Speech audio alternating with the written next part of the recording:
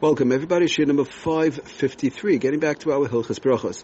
Okay, I'd like to start to talk about or get into the halachas of NETILAS YIDOYIM in reference to washing. We've been talking about various different case scenarios whereby one has to wash and so on. But l'maisa, what are some of the halachas? And it gets very. People ask all the time. Well, I washed. Could I say amen to somebody else's bracha before I made the hamoitzi, or I'm waiting for somebody else's hamoitzi? What about how long does it take? The hefsek, right? Have the 10 people at my table. We have to wait. What do we do? Obviously, when you're washing, first of all, what are the reasons? Why do we wash NETILAS YIDOYIM? What does NETILAS YIDOYIM have to do with bread per se? So we want to see what that's all about. Shulchan Aruch Mishnah Berurah explains, talks about all that, and we want to see, of course, how to wash. Right? The person has to know how to wash. What do we do? As far as a kli, what about when somebody's on a trip? What about when somebody is stuck? They don't have water. Is there a way to work with that? Right, so and how long of a hefsek could you take in between? So there's many, and what are we washing for? Do I have to totally dry my hands? Another shayla that comes up constantly, right? A person's hands, how far do I have to go in reference to drying my hands? It takes a long time till I get it totally dry. Sometimes people are waiting, have to make a mitzi. So there's many different shaylas that come up in reference to the NETILAS YIDOYIM in conjunction with the bracha itself. What's the procedure and what, in other words, let's say, for example, do I make the bracha before I dry my hands? After I dry my hands, is it a problem? Let's say I forgot to make the bracha. Could I make the bracha after I made the mitzi and I took a bite? Right? In other words, the bracha of al NETILAS YIDOYIM. How does that work?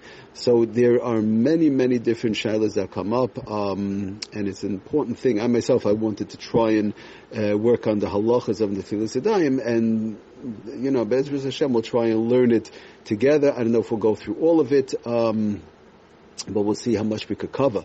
Some other shaylas that come up, let's say somebody uses the bathroom, right? They're in the middle of a meal. They washed NETILAS YIDOYIM, everything good. They did it the right way, good. They made a mitzi, fine. Now they have to use the bathroom. How does that work? Do they have to rewash NETILAS YIDOYIM, right? They make their hands dirty. Or they change the diaper. Sometimes the child had to go change the diaper. So what, and is there a difference? May reglayim, atzaya, like the child dirtied up the diaper. Do I have to go back and wash? And if I do I have to make another bracha? Right? So, and what type of a kli? And these, in other words, what type of a utensil? Could I use a regular cup? Does it has to be a regular, a different type of a kli, a regular plastic cup? So there's many different types of, many various different shaylas, questions that come up. This is just a few of them, which is sort of like covering, touching on the surface.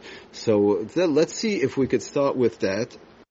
And as we always say, as the various different questions come up, in other parts of Hilchas Brachas, which we covered, which even if it's something that we already covered, we try and address it with a separate share, even though we're in the middle of a different subject. And Be'ezras Hashem, after that, we'll get back to more of the halachas. We want to cover also another subject, another category in brachas, which I want to cover, Be'ezras Hashem, is the kadima. In other words, if I have foods in front of me, which food do I eat first?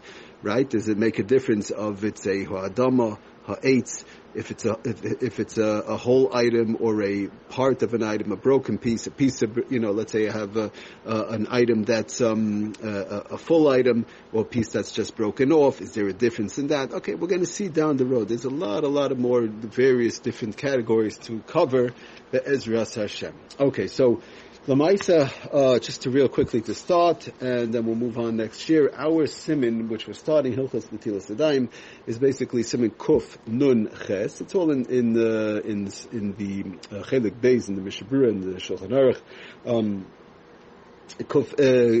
Possible B'Kissim was kuf samaches. Now we're up to kuf nun ches, which is the halachas of NETILAS YIDOYIM.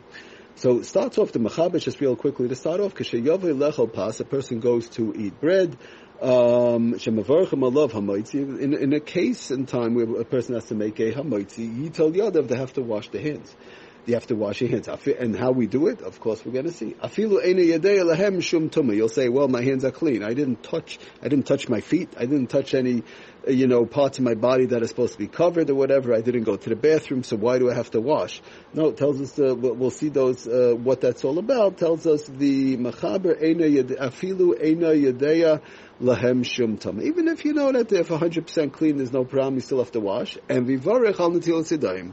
You have to make a bracha of al netilas yidayim. So he goes on to say, in conjunction with what we've been learning till now for quite a while, Aval lepas she'ein mevarchim alav hamaitzi, in a time and place whereby you have not so much bread, but the bread family, that you don't make a hamaitzi, like we know, cake, cookies, crackers, which we've been talking about this for a long, long time. Kigain lachmani, as he talks about. I'm not going to get into that right now, but the cakes, cookies, crackers, whatever. Lachmani is dakas, a pasabal bekisnin, right, which we know what that is by now. Cakes, cookies, crackers, and so on.